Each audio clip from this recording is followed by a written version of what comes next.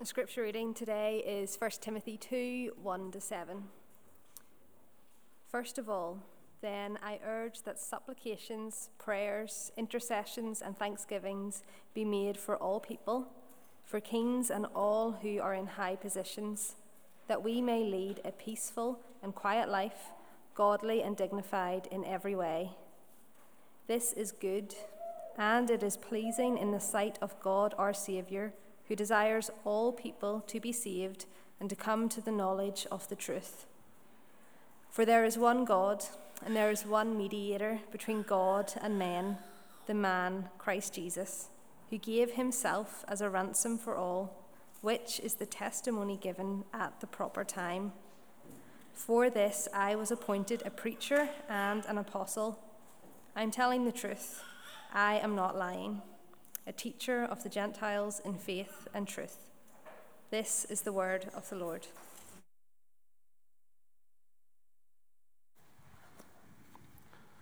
Thanks, Chloe. All right, I'm going to pray for us one more time. Father, we thank you that you invite us in. You are so far above us in your ways and your thoughts, yet you allow us to draw near and taste and see that you're good. Lord, I pray what Caroline prayed, that Jesus, you would shine through. Just show us the beauty of your gospel, Lord, again this morning. Show us the beauty of being called your chosen people, your sons and your daughters, the household of the living God. Holy Spirit, would you teach us right now? In your name we pray, Jesus. Amen.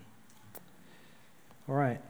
If you're just joining us, we're taking about 10 weeks to make our way through a letter that the Apostle Paul wrote to a young pastor called Timothy, who was ministering in the first century in a city called Ephesus. And this letter, along with the other pastoral epistles of 2 Timothy and Titus, which we won't get into, they really show us what a healthy church ought to look like. Right?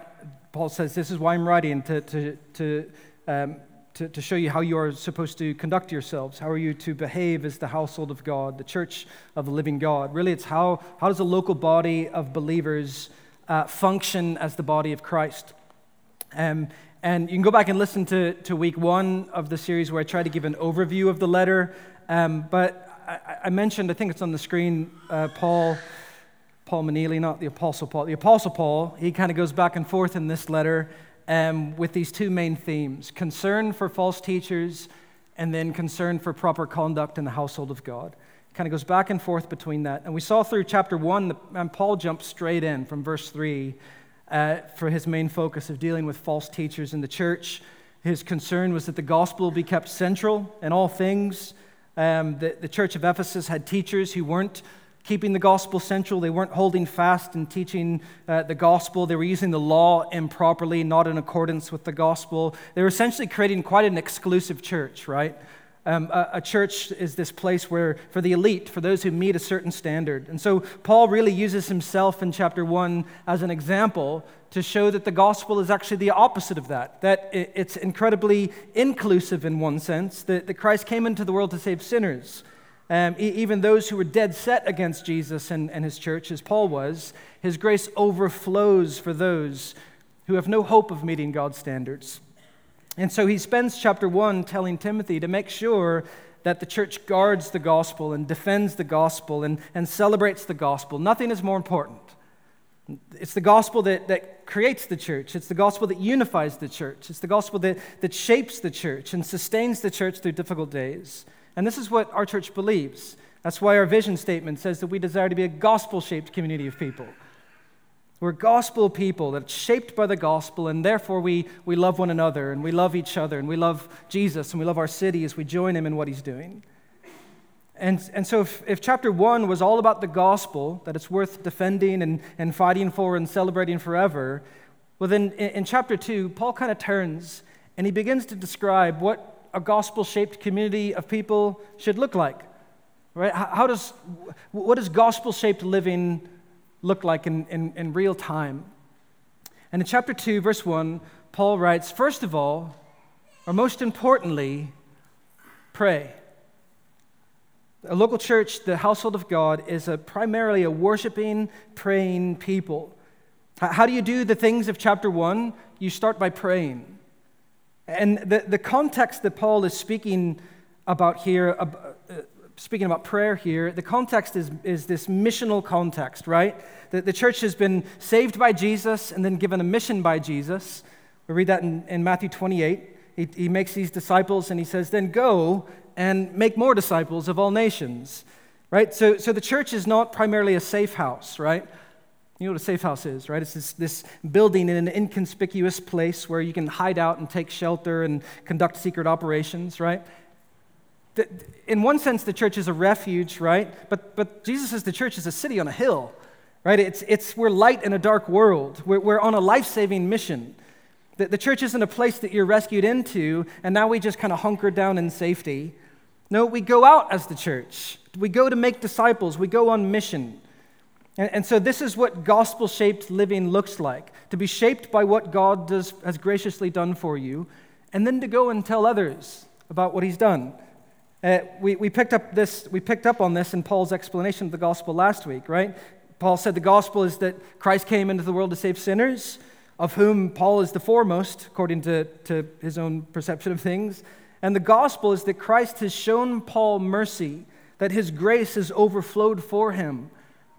And Jesus has counted Paul as faithful, even though Paul says, I was anything but faithful, right? I was a violent enemy of Jesus. But Jesus counted him as faithful, not by ignoring Paul's sins, but by taking the penalty of Paul's unfaithfulness and his sin upon himself on the cross, and then transferring his faithfulness and righteousness onto Paul. But then Paul hints at the missional aspect of the gospel, of what Christ has done for him in verse 16 of chapter 1. He says, I've received this mercy for this reason, that in me, a terrible sinner, Jesus might display his perfect patience to those who are to believe in him for eternal life. Right? Paul says that his salvation, there's this outward emphasis to the gospel. There's this outward emphasis to what God has graciously done in your life. The church should have this outward missional evangelistic emphasis. Those who've been recipients of God's grace, recipients of his mercy, we should be living examples of his grace. Right? We should be living examples of the gospel. We are called to gospel-shaped missional lives. Right? We don't just kind of sit on our blessed assurance in secret. We share the good news with others. We should be on mission. But how do we do that? Well, Paul says the first step in doing this is to pray.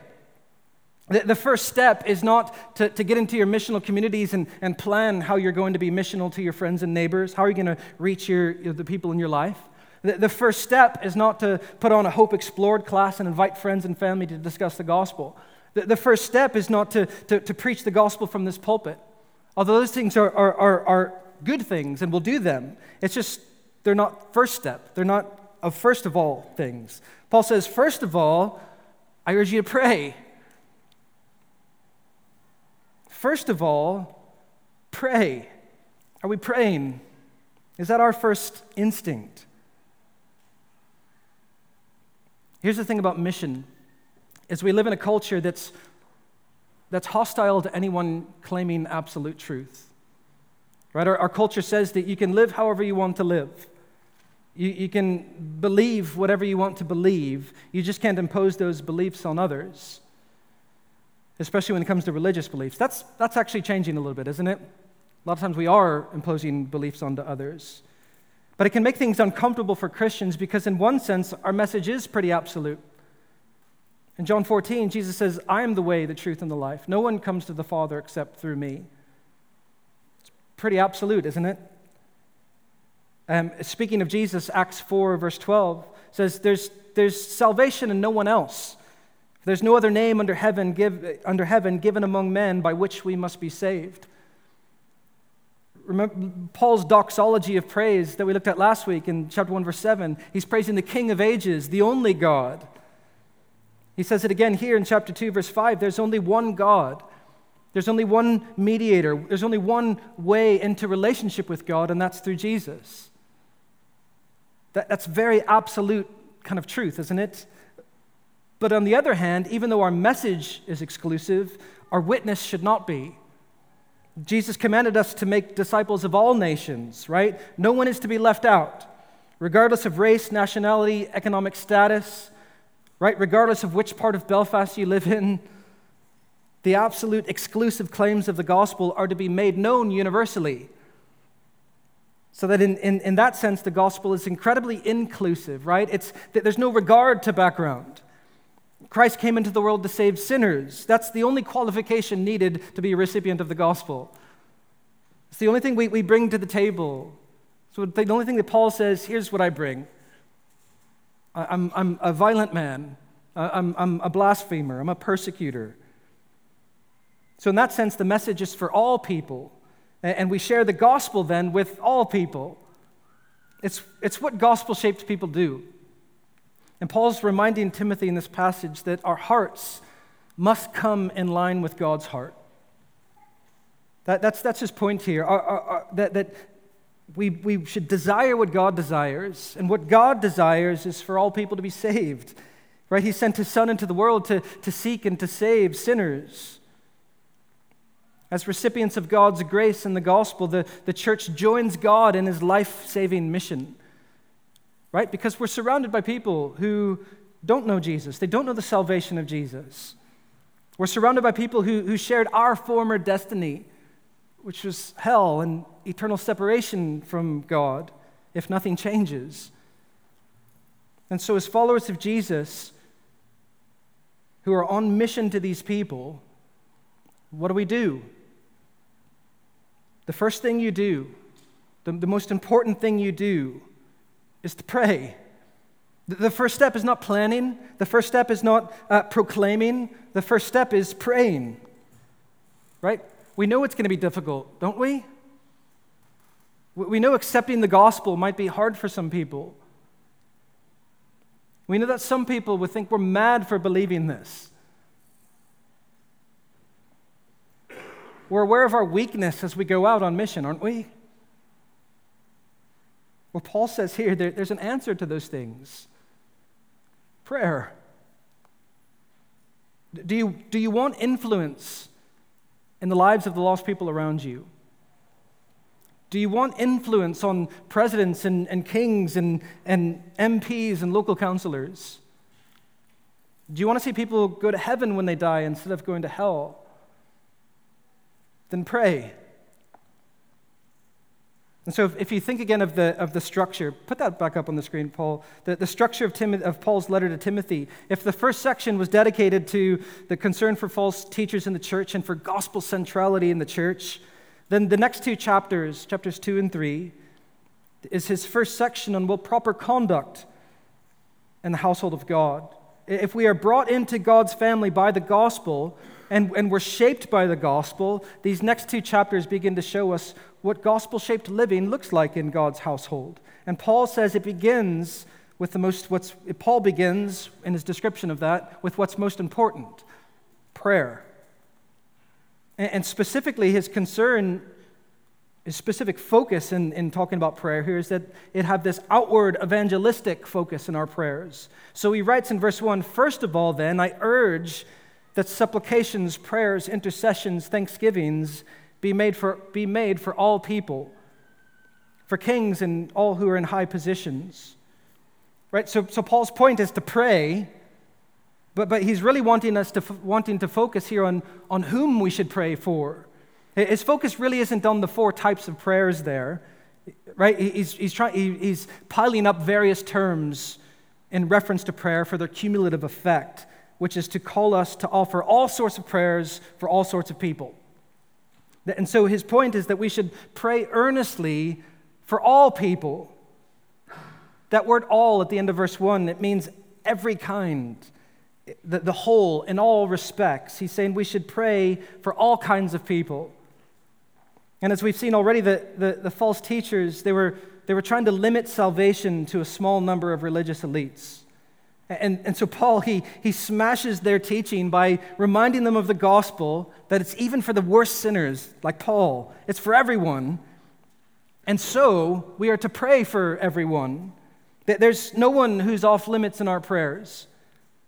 He even includes kings and all who are in high positions, which would have been jarring for the Ephesian Christians, because you have to remember that Paul's writing here under the reign of the Emperor Nero, who violently persecuted Christians. It's quite possible that Paul himself was martyred under the reign of Nero. At this time, there's very few, if any, Christian rulers in the world, and yet Paul is telling them to pray for these pagan leaders. He's telling them we should pray for the rulers that we suffer under. Pray for the leaders who may hate you. Pray for the leaders that you don't agree with. Pray for the rulers that you don't approve of. Pray for the leaders that you wish weren't in their positions. No matter who they are, we pray for them. Which is upside down in our culture, isn't it? We live in a time that seems more judgmental and divisive than ever.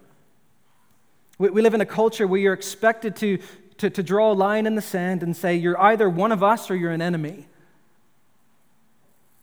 We live in a culture, a country that's been doing that for hundreds of years, right? Whose side are you on? Are you one of us or are you one of them? I took a taxi to work last Sunday, and the driver, we got talking about what I do, and I'm a pastor, and he's like, is that like a priest? I'm from the other side. He didn't really understand, so actually he thought I said plasterer at the beginning. And the conversation got really confusing, and then we got it back on track, and he's like, oh, okay, I'm from the other side. It's not a Northern Irish thing, it's a human thing, it's a worldwide thing. Hop on social media for a few minutes, and you'll see how this plays out, right? If any kind of allegation comes out against someone, whether it's substantiated or unsubstantiated, you're expected to hate that person and say they're no good. You're either, they're an enemy, they're vile, you're either completely against that person or you're completely for that person. Think of the political rulers and leaders in our countries. Pretty divisive, isn't it? It's difficult not to roll your eyes in frustration. Paul says, gospel-shaped people, our initial response shouldn't be frustration and anger. Our initial response should be to pray for them. He tells us not only whom to pray for, but also what we should pray for. His specific instructions were to pray for leaders that we may lead a peaceful and quiet life, godly and dignified in every way. That word "that," it means in order that, for the result of. He's saying, pray for those who are in authority over you, your leaders, so that we may lead peaceful and quiet lives. Lives that are godly and dignified in every way. What he's saying is multifaceted, but one of the goals of our praying is to pray for peace amid persecution. Right? We should pray for leaders in such a way that promotes peace and consequently enables the church to flourish. We should pray for those in authority over us in such a way that the church can then thrive peacefully and proclaim the gospel freely. It's not a selfish prayer to save us from any kind of suffering. No, it's an altruistic kind of prayer, right? So we can freely be on mission to those around us. It's a good thing. It's a missional thing. In the first century, Paul's writing here during this period known as Pax Romana. It's the Roman peace, which allowed for roads to be built and trade routes to be established. The way was literally paved for the gospel to be spread across the Roman Empire. It's not that the gospel can't spread amid persecution. It can, and it does powerfully.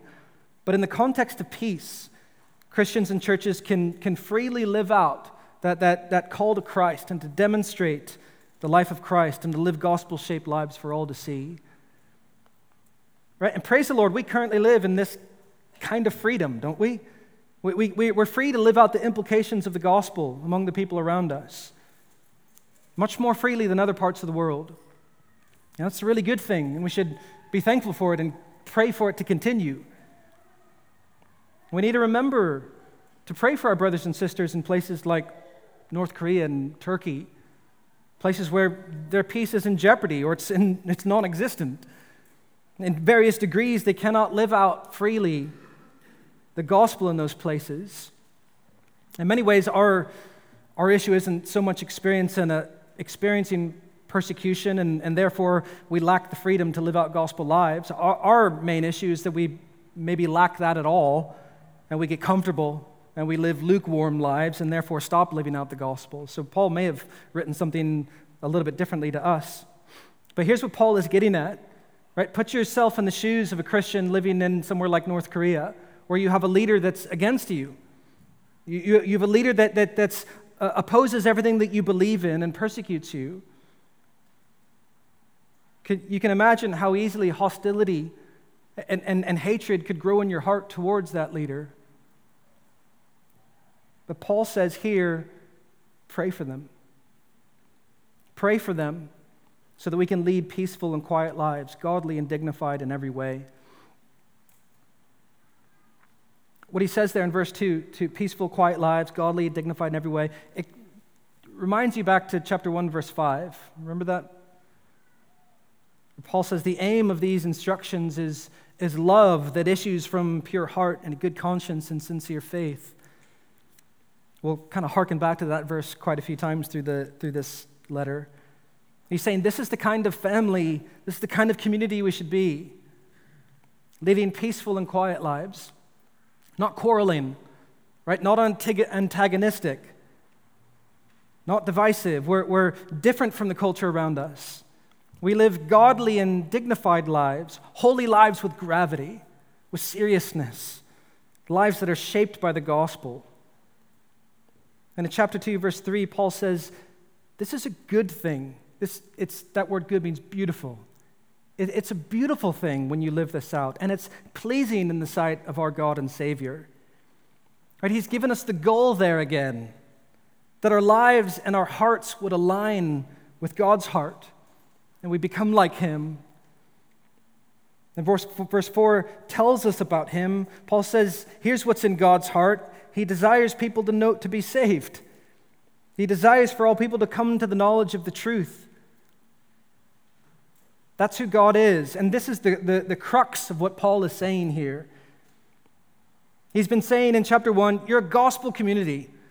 The gospel must be central in everything that you do. It's because of the gospel that you're a church. You're a gospel-shaped community of people. What's the gospel? Paul's simplest definition in chapter 1, verse 15 is that Christ came into the world to save sinners. And he points to that again here in chapter 2, verse 3. God desires sinners to be saved.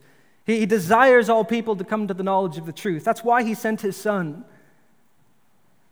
And so what Paul is saying here at the start of chapter 2 is as the gospel-shaped people that we now are, our hearts should come in alignment with God's heart.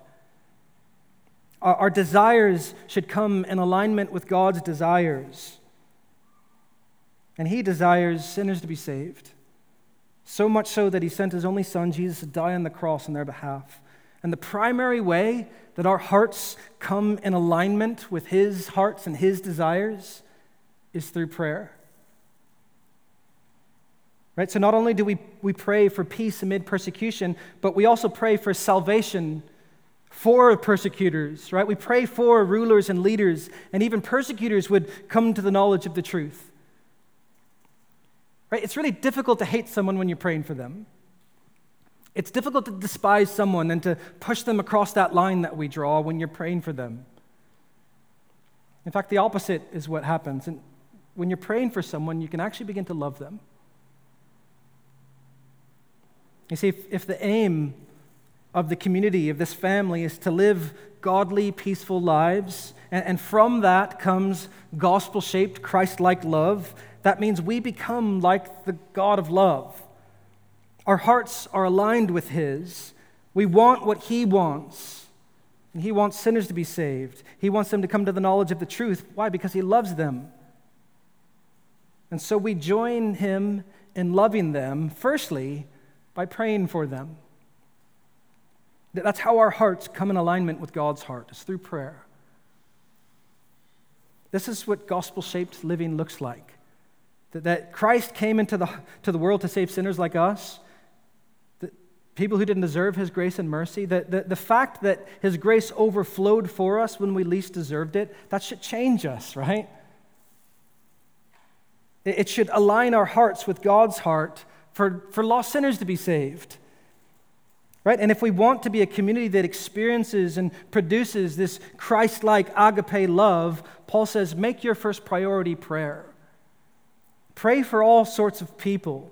Pray for those who have authority over you, even if they're persecuting you. Pray so that the church can freely operate and live out these gospel lives before the world. This is an exhortation to pray. You're gospel people. You can't hate those who hate you. Why? Because God didn't hate you when you were against him. We patiently love and extend grace because that's what God did for us. The gospel informs how we now act. We pray for sinners to come to the knowledge of the truth and be saved.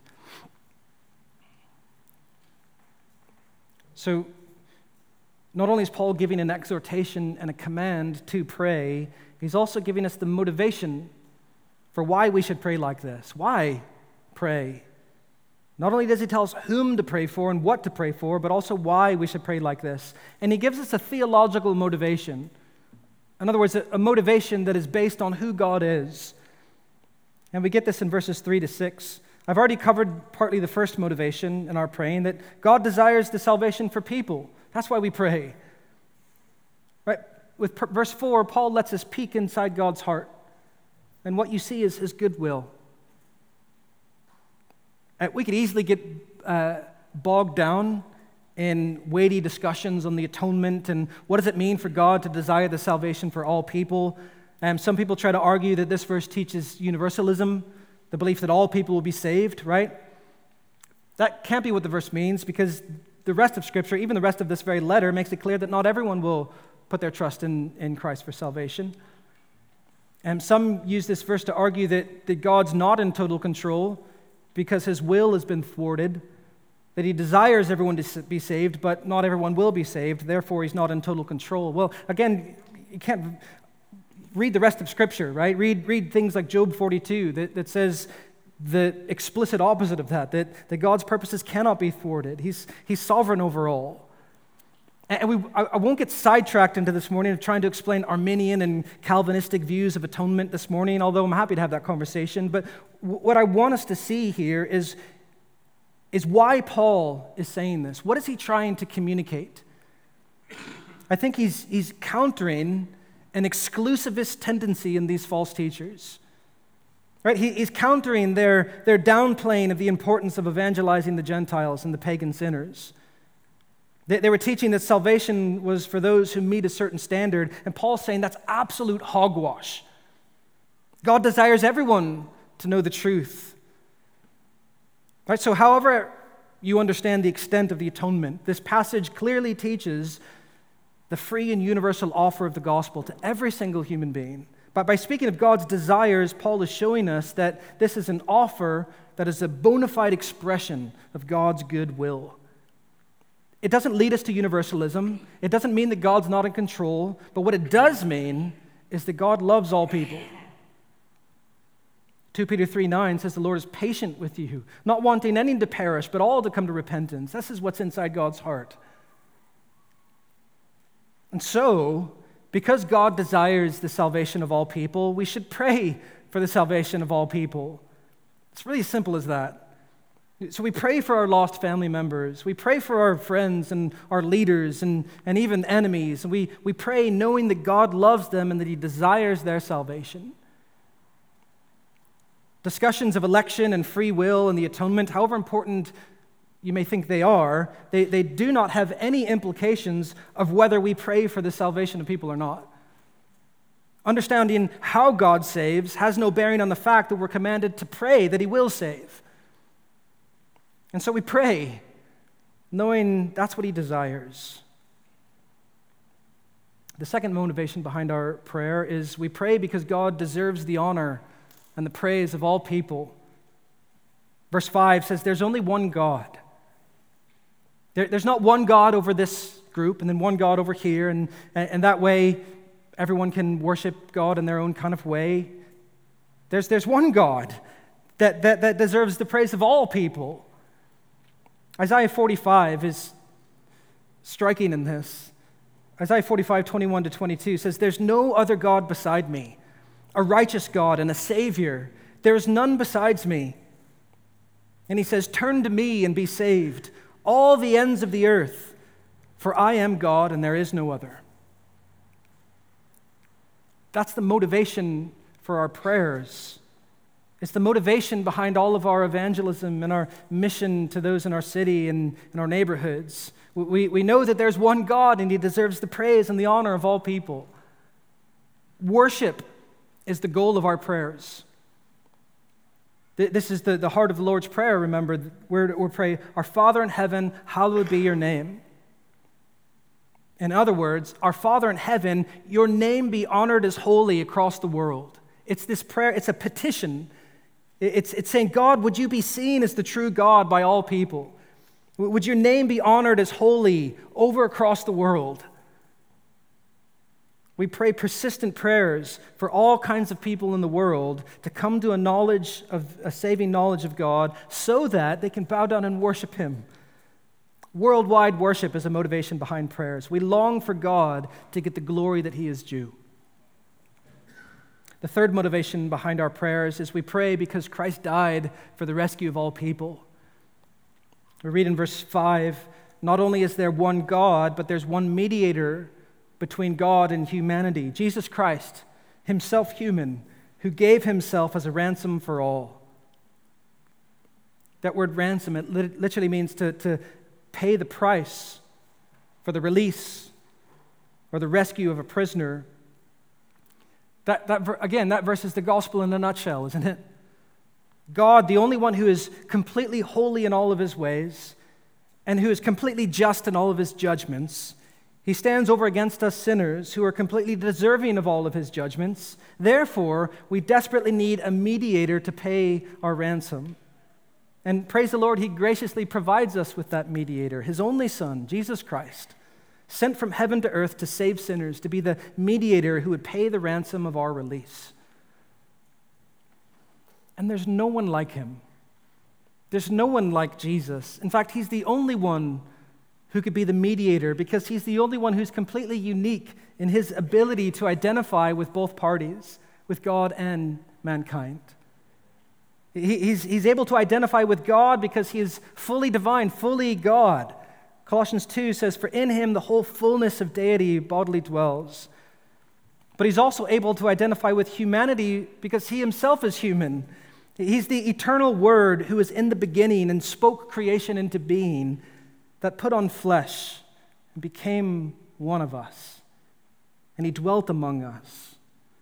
And since Jesus was and is and always will be fully human, like us in every way, yet without sin, Hebrews 4:15, He is uniquely qualified to stand in the gap, to bring together God and humanity. There's no one like Him. Not only is He unique in who He is, but He's unique in what He did. It says He gave Himself as a ransom by dying for us, even though He didn't deserve death. Jesus had no sin, yet He died in the place of the sinner. Right? We were the ones who deserved to die, but He paid the ransom. That's the glory of the gospel, isn't it? That we had no hope of paying the price of our sins. God alone could pay the price, and He did so in Christ. In Christ, God took the full payment of our sins upon Himself, and in the process, He rescued us from sin and death. That the payment was made in full on the cross, and our rescue was made. Hallelujah. Lastly, not only is He unique in what He did, He's unique in what He does. He wasn't only our mediator in the past through what He did on the cross, He continues to live as our mediator right now at the right hand of the Father in heaven. Like right now, at this very moment, as you take breaths in and out of your lungs, Jesus is standing before God, interceding for us on our behalf right now. He's the constant, continual means by which we approach the throne of God in worship and prayer. What glory we have in Jesus, our mediator. He also leads us on mission, right? Remember Matthew 28, Jesus gave that great commission. Go and make disciples of all the nations. And he says, I'll go with you. I'll be with you always, even to the end of the age. He's unique in that he empowers and he enables us in all that we do. He sends us on a rescue mission in a dangerous world, but he doesn't leave us to do anything alone. In fact, he says, apart from me, you can do nothing. So he continues to lead his church by his word and through his Spirit. That's a powerful motivation to pray, isn't it? It should make us pray bold prayers because of who our mediator is, our representative in heaven. That's why we pray.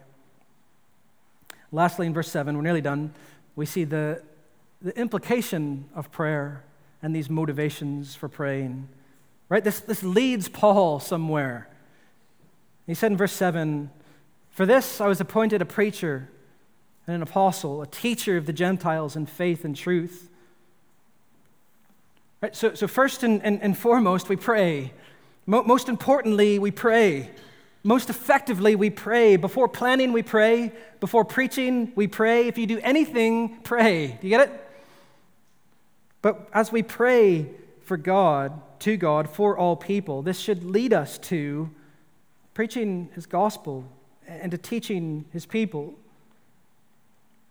Yes, Paul was different than you and me. He was an apostle. But I think what he says in verse 7 applies in large part to every follower of Christ.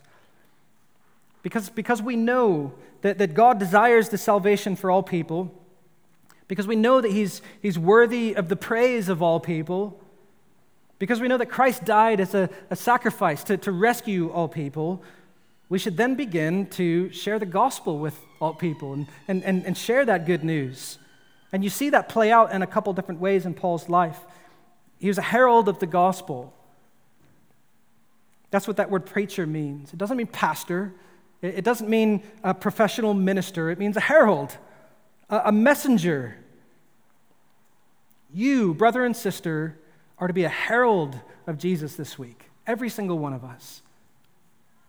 We herald the gospel in our ordinary lives. We tell people that they don't need to be afraid anymore. That they don't have to fear death. That Christ is the King. He's conquered death. Eternal life is freely available in him. We herald Jesus. And Paul, he said he was a teacher. And so after people trust in the cross of Christ, we teach them the commands of Christ. That's the Great Commission. He told us to teach them to observe all that I commanded you. We teach them the ways of Jesus. Again, this isn't the sole job of pastors. It's your job too. Are you heralding the gospel, and are you teaching the people in your lives the ways of Jesus? This is the result of God's purposes and the work of Christ on our behalf, is we pray with confidence and we preach with boldness. We pray with confidence and we preach with boldness. Why? Because we're gospel-shaped people. What other way do we have to live but in response to his grace? This should be the main purpose of our lives now. Everything else in your life is a secondary purpose. Your main purpose, right, is because his grace has overflowed for you. His grace should continue to overflow in and through our lives to other people, right? And our hearts should come in alignment with his hearts. We should want what he wants and desire what he desires, right? What's in his heart? Love for lost sinners. And that happens primarily through prayer. Primarily through prayer. God unfolds his plans through our prayers. And we pray boldly because God loves sinners and desires them to be saved and to come to a knowledge of the truth. We pray boldly because he deserves their every praise. We pray boldly because he sent his Son to pay the price for the sins of sinners. That's why we pray. That's why we share the gospel with others. This is the response of being gospel-shaped people. This is what gospel life looks like. You've been saved by his grace. You've been given a new identity. You've been brought into his household. It's Paul's image that he uses in this letter, right? This is the household of God that you're part of now. This is the church of the living God, a pillar and a buttress of the truth. A privilege. And Paul, as he tells us then how to conduct ourselves in this household, he says, it all starts with prayer. Be a people who pray. And next week, we'll look at the rest of chapter 2 and into chapter 3, where Paul continues to look at family life in God's household. And as you probably know, it's tricky. It's a tricky passage, right? It can be difficult to understand and to handle well. So would you pray? Would you pray for me this week? Would you pray for our church to have humble hearts unified in the gospel? He's good. He's good, and he will continue to be. He'll continue to lead us every step of the way as we fully depend on him. That's what we're learning this year again, right? It all comes back to that. Apart from me, you can do nothing. Live in total dependence on me, and that looks like being people of prayer. Okay? Let's stand and pray.